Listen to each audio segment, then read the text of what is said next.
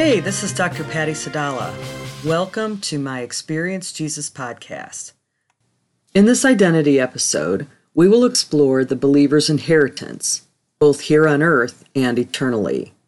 We will look at who the inheritance is for, what it's characterized by, and what does it mean here on earth and in heaven. How is your inheritance measured, and what will the end of the story look like? Let's begin with who the inheritance is for. 1 Peter 1, 3 and 4 says, "Blessed be the God and Father of our Lord Jesus Christ. According to his great mercy, he has caused us to be born again to the living hope through the resurrection of Jesus Christ from the dead, to an inheritance that is imperishable, undefiled, and unfading, kept in heaven for you." Peter makes the point that our inheritance will never rot, rust, or fade away. Unlike an earthly inheritance, our inheritance in Christ can never be diminished or destroyed. What it says in this verse is that it's for those who are born again. That means those who have died to themselves and resurrected into the life in Christ Jesus. The inheritance of eternal life is reserved for those who hear the truth, believe in Jesus with their hearts and not their heads, and receive the Holy Spirit, born-again Christians. The benefit of the inheritance in Christ begins for the person the moment they accept Jesus. At that point, the Holy Spirit is granted to that person as a deposit, a promise, a down payment of the coming eternal life of God in heaven. John 3:16 says, "For God so greatly loved and dearly prized the world that he gave his one and only begotten Son, so that whoever believes and trusts in him as their Savior shall not perish but have eternal life." This is a guarantee. John 6:39-40 says, "This is the will of him who sent me, that of all that he has given me I lose nothing, but that I give new life and raise it all up in the last day. For this is my Father's will and purpose, that everyone who sees the Son and believes in him as Savior will have eternal life and will be raised up with him from the dead on the last day." So your inheritance in Christ is imperishable. What we have in Christ is not subject to corruption or decay. Because of the fall caused by Adam and Eve's sin, the earth and everything in it is in the process of decaying, falling apart, and dying. Our treasure in heaven is unaffected by this curse. Those who have been born again are born not of perishable seed, but of imperishable seed, through the living and enduring Word of God. Your inheritance in Christ is perfect. What we have in Christ is free from anything that would deform, debase, or degrade. Nothing on this earth is perfect. Christ is truly perfect. He is holy, blameless, pure, and set apart, exalted above the heavens. And our inheritance in him is also holy, blameless, exalted, and pure. No earthly corruption or weakness can touch what God has bestowed. Your inheritance in Christ cannot be lost or taken from you. What we have in Christ is being kept for us in heaven. John 10:28 says, "And I give them eternal life, and they will never, ever, by any means perish, and no one will ever snatch them out of my hand." Although we may enjoy blessings as children of God here on earth, our true inheritance, our true home, is reserved for us in heaven. You are a citizen of heaven when you're saved. The Holy Spirit guarantees that we will receive eternal life in the world to come. 2 Corinthians 1:22 says, "And who has also put his seal on us and given us his Spirit in our hearts as a guarantee. In fact, when you believed, you were marked by a seal, and the promised Holy Spirit was deposited, guaranteeing your inheritance." In Ephesians 1:13 and 14 says, "In him you also, when you heard the word of truth, the gospel of your salvation, and believed in him, were sealed with the promised Holy Spirit, who is the guarantee of our inheritance until we acquire possession of it to the praise of his glory. What exactly do you inherit? Well, the easiest answer is the kingdom of God. John 6:39 and 40 says, "This is the will of him who sent me, that of all that he has given me I lose nothing, but that I give new life and raise it up on the last day. For this is my Father's will and purpose, that everyone who sees the Son and believes in him as Savior will have eternal life, and will raise him up from the dead on the last day." Matthew 25:34 says, "Then the king will say to you, to those on his right, 'Come, you blessed of my Father, you favored of God, appointed to eternal salvation. Inherit the kingdom prepared for you from the foundation of the world.'" How will your inheritance be calculated or measured out? Well, I wanted to take a moment right now to talk to you about the difference between justification and sanctification, because they do affect your inheritance. Your decision for Christ justifies you to be in the kingdom. It puts your name in the Lamb's Book of Life. Sanctification is about your life journey with Christ, your fruit bearing according to your kingdom impact that you live your life with. The thief on the cross was justified, but he had no time in his life to become sanctified. He is in heaven, but did not have the opportunity to shine any other light in his life for Christ or bear any fruit. Unfortunately, it's very true that while the thief on the cross had the excuse that there was no time for him to serve the Lord in his life, many are justified and never become sanctified. They never truly allow that decision to change how they live or how they reflect God.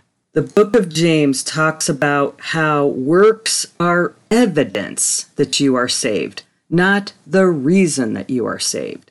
You are saved by grace, by simply believing in Jesus Christ and allowing him to come into your heart.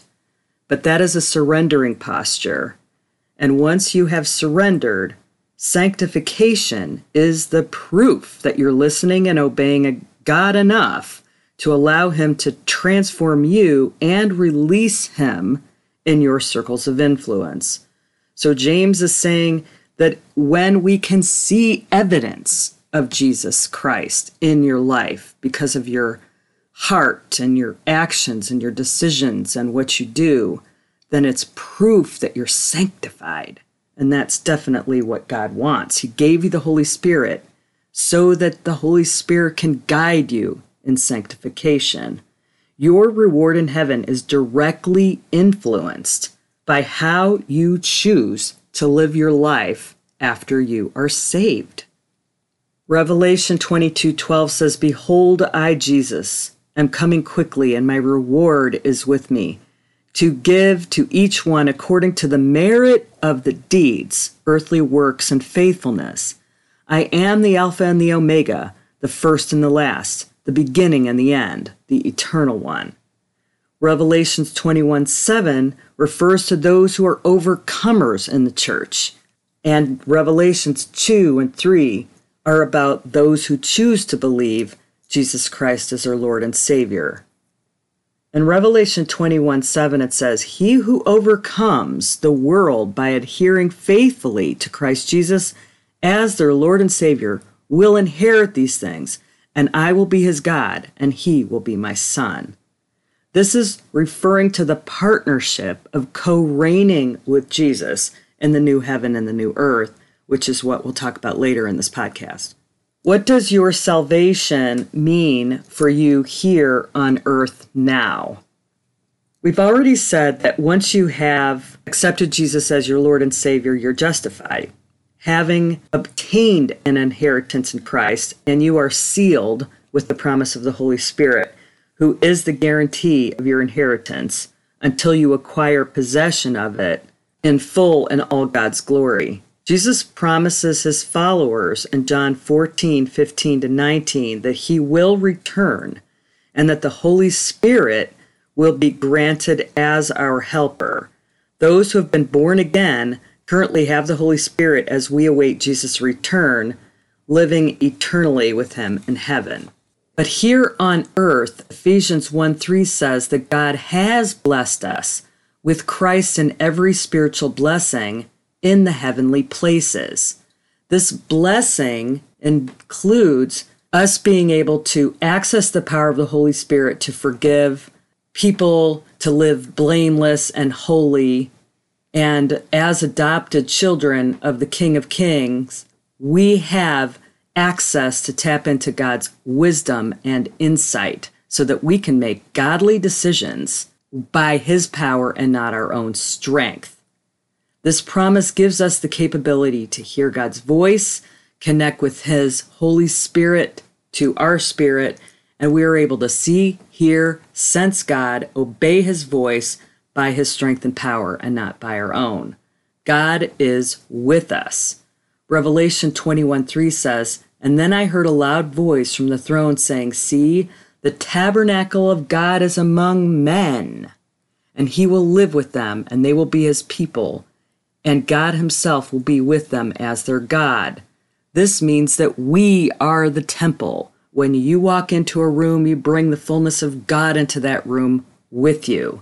You are empowered by the fullness of God in your heart to release all the gifts of the Spirit so that you may live out the Jeremiah 29:11 plan God has for you as you are united with others in the whole kingdom plan. Revelation 3:12 says, "This is the will of him who sent me, that of all that he has given me I lose nothing, but that I give new life and raise it up on the last day. For this is my Father's will and purpose, that everyone who sees the Son and believes in him as their Savior will have eternal life and be raised up with him from the dead on the last day." This is the promise that we will be spared from end times destruction with the rapture. Hebrews 9:28 says, "So Christ, having been offered once and once for all to bear as a burden the sins of many, will appear a second time when he returns to the earth, not to deal with sin, but to bring salvation to those who are eagerly and confidently waiting for him." And 1 Thessalonians 4:17 says, "Then when we are alive and remain on the earth, we'll simultaneously be caught up, raptured together with them, the resurrected ones, in the clouds to meet the Lord in the air, and so we will always be with the Lord." So here on earth, you have the power to change the atmosphere around you, to bring hope and faith, salvations, miracles, healings. That's the evidence of your salvation. That's the proof of your sanctification. And every little thing that you do, encouraging somebody, leading someone to Christ, praying for somebody, all of that is counted toward your inheritance. Believers are not judged at the judgment seat of God in the end of days because Jesus covered our sins. So the Father doesn't see any of our imperfections. The judgment day for us is a measure of our reward and inheritance. There is an untold number of people, uncountable number of people, that have had near death or actual death and resurrection stories where they share seeing Jesus and spending time with him in the present heaven before being returned to life. I personally know 3 people who have had this life-altering experience and have told some of their stories in my books or in this podcast. My dear friend Marcia died 3 times. Her first death was when she was unsaved and she got a glimpse of hell, was fortunate enough to be returned and choose Jesus. The second death, she glimpsed heaven and was returned to her more feeble body, unafraid of death, and with so much more godly perspective and anointing.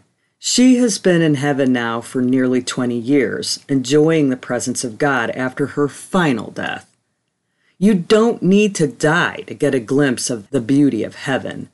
We encounter tastes of heaven when we encounter Jesus in these Experience Jesus exercises. Revelation 21:4 gives us a brief but beautiful description of our inheritance.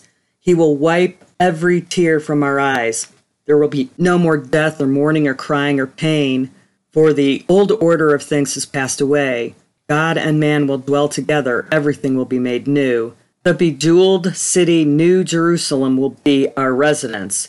The river of life will flow from God's throne, and the healing tree with 12 kinds of fruit will grow there too. There will be no night there, because the eternal light of the Lamb will fill the new heaven and the earth and shine upon all heirs of God. Your sanctified life can earn you crowns in heaven as your eternal rewards, and make a huge difference in what your eternal life will be like. Before we talk about the crowns, I do want to reinforce the message that your salvation is not a reward. It's a gift. So you are in the Lamb's Book of Life because of your decision, but it is not part of the reward system. 2 Timothy 2:19 says, "Nevertheless, God's solid foundation stands firm, sealed with this inscription: The Lord knows those who are his, and everyone who confesses the name of the Lord must turn away from wickedness." You cannot lose your ticket to heaven. But your heavenly rewards are actually earned. They are lessened or lost if you backslide, or have bitterness in your heart, or simply keep the faith and then fail to live the life that God has planned for you. So 2 John 1:8 says, "Look to yourselves, take care that you may not lose or throw away all that you have labored for, but that you may persevere until you win and receive back the perfect reward in full." So notice that this verse is referring to your reward and not your salvation. Not every believer in heaven will receive a crown. These crowns are not like trophies that you receive in a banquet and put them on a shelf or wind up in your attic. These are eternal rewards that impact you forever, and they are promises by Jesus. Revelation 22:12 says, "Behold, I am coming soon, and I shall bring my wages and rewards with me to repay and render to each one just what his own actions and his work merit." So the more fruit you bear in this life, the greater your reward will be in heaven. It's not clear exactly what that means, but you may have a more brilliantly heavenly body or clothing or habitation. Daniel 12:3 says, "Men and women who have lived wisely and well will shine brilliantly like the cloudless star-strewn night skies, and those who put others on the right path to life will glow like stars forever." Some will have the honor of sharing the responsibility to rule and reign with Jesus. That is not true of everybody. It is true of those who earn the crowns. The first crown that we'll talk about is the crown of life. This one is also known as the martyr's crown. This is someone who patiently endures trials, testings, and temptations, and are faithful even unto death. Revelation 2:10 says, "Fear nothing that you are about to suffer. Dismiss your dread and your fears. Behold, the devil is indeed about to throw some of you into prison, that you may be tested and proved and critically appraised. And for 10 days you will have affliction, but be loyally faithful unto death, even if you must die for it, and I will give you the crown of life." I want to make a clarification here. Often people think that a martyr's crown is only for those who are actually murdered for their testimony, and that is not the case. Obviously, those people do receive the martyr's crown, but this is for people who are faithful unto death, which means that you are faithful until the day you die. So even though John was the only disciple that was not murdered for his faith, he has still received the martyr's crown. The crown of righteousness is also known as the victor's crown, and it's reserved for people who strive to live lives of holiness. Their Christ-like service to people for God has been met without selfish motives, and they are fully ready for Christ's return. 2 Timothy 4:7-8 says, "I have fought the good, worthy, honorable, and noble fight. I have finished the race. I have firmly held the faith. As to what remains henceforth, there is laid up for me the victor's crown of righteousness, for being right with God and doing right, which the Lord, the righteous judge, will award to me and recompense me on the great day. And not to me only, but to all those who have loved and yearned for and welcomed his appearing, his return. The crown of rejoicing is given to those who contagiously express their faith and lead others to follow Christ. This one is also known as the soul winner's crown. 1 Thessalonians 2:19 says, "For what is our hope, our joy, or the crown in which we will glory in the presence of the Lord Jesus when he comes?" The incorruptible crown, also known as the imperishable crown, is reserved for those who find victory from strongholds, letting go of things in this life that take us away from God. These people have mastered putting God first in their lives and have been freed and released from bondages. 1 Corinthians 9:24 and 27 says, "Do you know that in a race all runners run, but only one gets the prize? Run in such a way as to get the prize. Everyone who competes in the games goes into strict training. They do it to get a crown that will not last, but we do it to get a crown that will last forever. Therefore, do not run like someone running aimlessly. I do not fight like a boxer beating the air. No, I strike a blow to my body and make it a slave, so that after I have preached to others, I myself will not be disqualified for the prize." And the final is the crown of glory. This is for leaders, pastors, shepherds of the flock, for people who invest in the growth of others in Christ.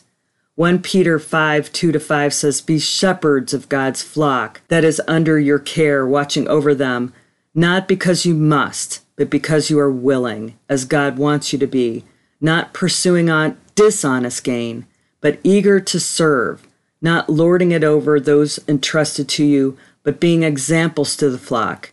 And when the chief shepherd appears, you will receive the crown of glory that will never fade away." The Lord wants you to live a life in a manner worthy of a crown reward.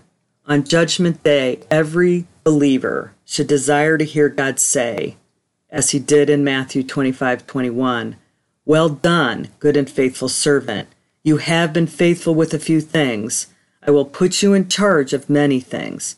Come and share your master's happiness." What this actually means is that on the day of judgment, which we'll talk about in a couple minutes, your crowns reserve for you the opportunity to be co-reigners with Christ and the bride of Christ. There's more in my episode about the bride of Christ. Not everyone is the bride. Some will be guests at the wedding's feast of the Lamb, and some will actually be the bride. It is the ones who earn those crowns that are the bride. Revelation 3:21 says, "He who overcomes the world through believing that Jesus Christ is the Son of God, I will grant to him the privilege to sit beside me on my throne, as I also overcame and sat down beside my Father on his throne." So he's saying it is the overcomers, it is the people who took their salvation past justification into sanctification that will be co-reigners with Jesus Christ. Okay, the book of Revelation is complicated for so many people. We're just going to fly through the last few chapters of the book of Revelation so you can see how the end of the story unfolds. Revelation chapter 18 shows the Lamb defeating Satan and his demons and sentencing for those who are on Satan's side. Revelation 19 shows Jesus coming on a white horse victorious, and there's a marriage supper of the Lamb. And as I said before, some of us will be guests at the wedding feast and others will be the bride. Revelation 20 shows the casting away of the enemy for 1,000 years.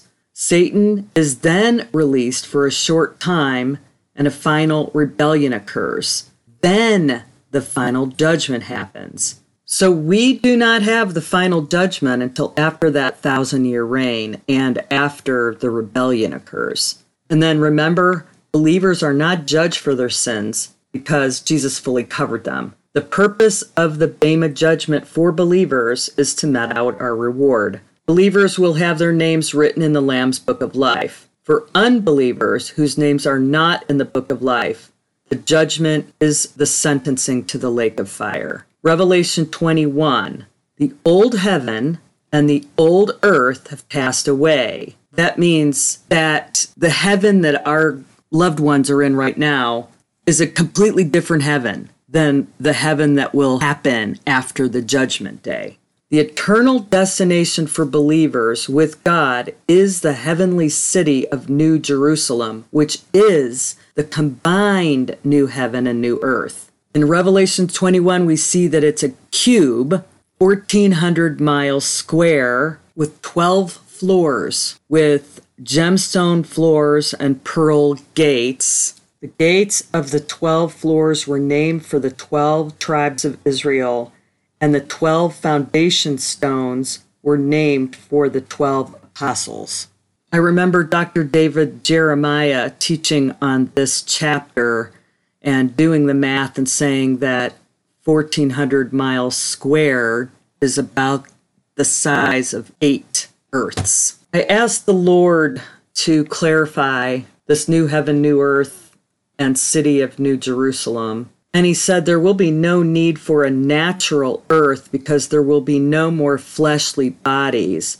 The heavenly city of the New Jerusalem is the combined new heaven and new earth, and it will require transformed bodies. People in heaven now have one kind of heavenly experience. After the final victory and judgment that occurs after Satan is reintroduced, after being gone for 1,000 years, and then cast away for all eternity, all those in heaven will be transformed into new bodies capable of living in the heavenly city of New Jerusalem. As different as a seed looks to its fruit-bearing plant, this is the level of change from a present heavenly body to the new final eternal body that will exist forever with me. I'm pretty sure we couldn't even fathom what he has planned for us in the New Jerusalem. 1 John 3:2 says, "Beloved, we are, even here and now, children of God, and it is not yet made clear what we will be after his coming. We know that when he comes and is revealed, we will, as his children, be like him, because we will see him just as he is in all his glory." And John 14:2 and 3 says, "In my Father's house are many dwelling places. If it were not so, I would have told you, because I'm going there to prepare a place for you.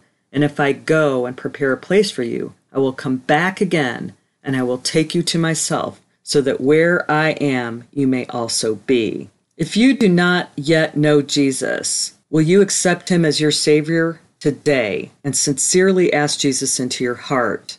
And if you have accepted Jesus, won't you recommit your life to him and promise that you will live a life sanctified to his glory? Pray this prayer with me. Jesus, I'm tired of living a life without you or without enough of you. Forgive me for all my sins and for trying to do this life on my own without you. I need you to come and help me. I believe that you are who you say you are, Jesus, Son of God, Messiah, Savior. Thank you for offering me the way to eternal life. Come into my life and show me how to be my best self, Lord, by your strength and power. Thank you for sending me the Holy Spirit to show me the way. Once you have sincerely prayed this prayer, you're saved. And if you prayed it as a rededication, the Lord has just upgraded you because your heart desires to do more for him and seek his face to see what that might be. Before we dive into our encounter today, I wanted to take a moment to ask you for a blessing. If you have learned some new things and have drawn closer to God by this podcast, please pray for the Lord to multiply it and allow the Lord to pop a few names into your spirit for whom you could share this podcast with. Simply text or email them the link to the pattyej.podbean.com site and let them know why you've been blessed by it. And please check out my books, journals, and downloadable resources at pattysadala.com/shop. And remember the code EJPOD.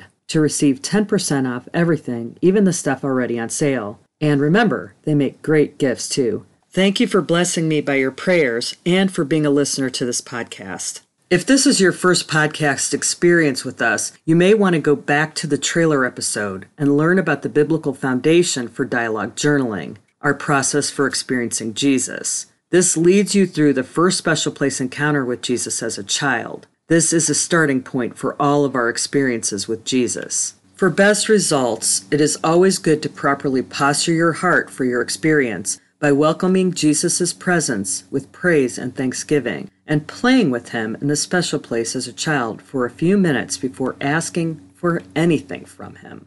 I also wanted you to prayerfully consider attending our Breakthrough Spirit Life workshop that will be held in Lebanon, Oregon, October 21st to 23rd, 2022.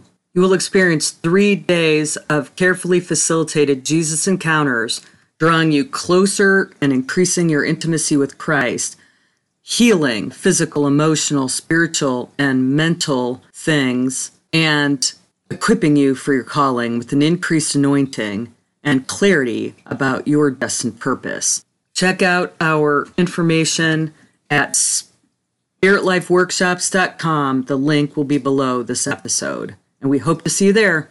After spending some time with Jesus, posturing your heart properly in your special place as a child, allow God to show you the answer to this question. If I were to die today, Lord, show me the level of my inheritance.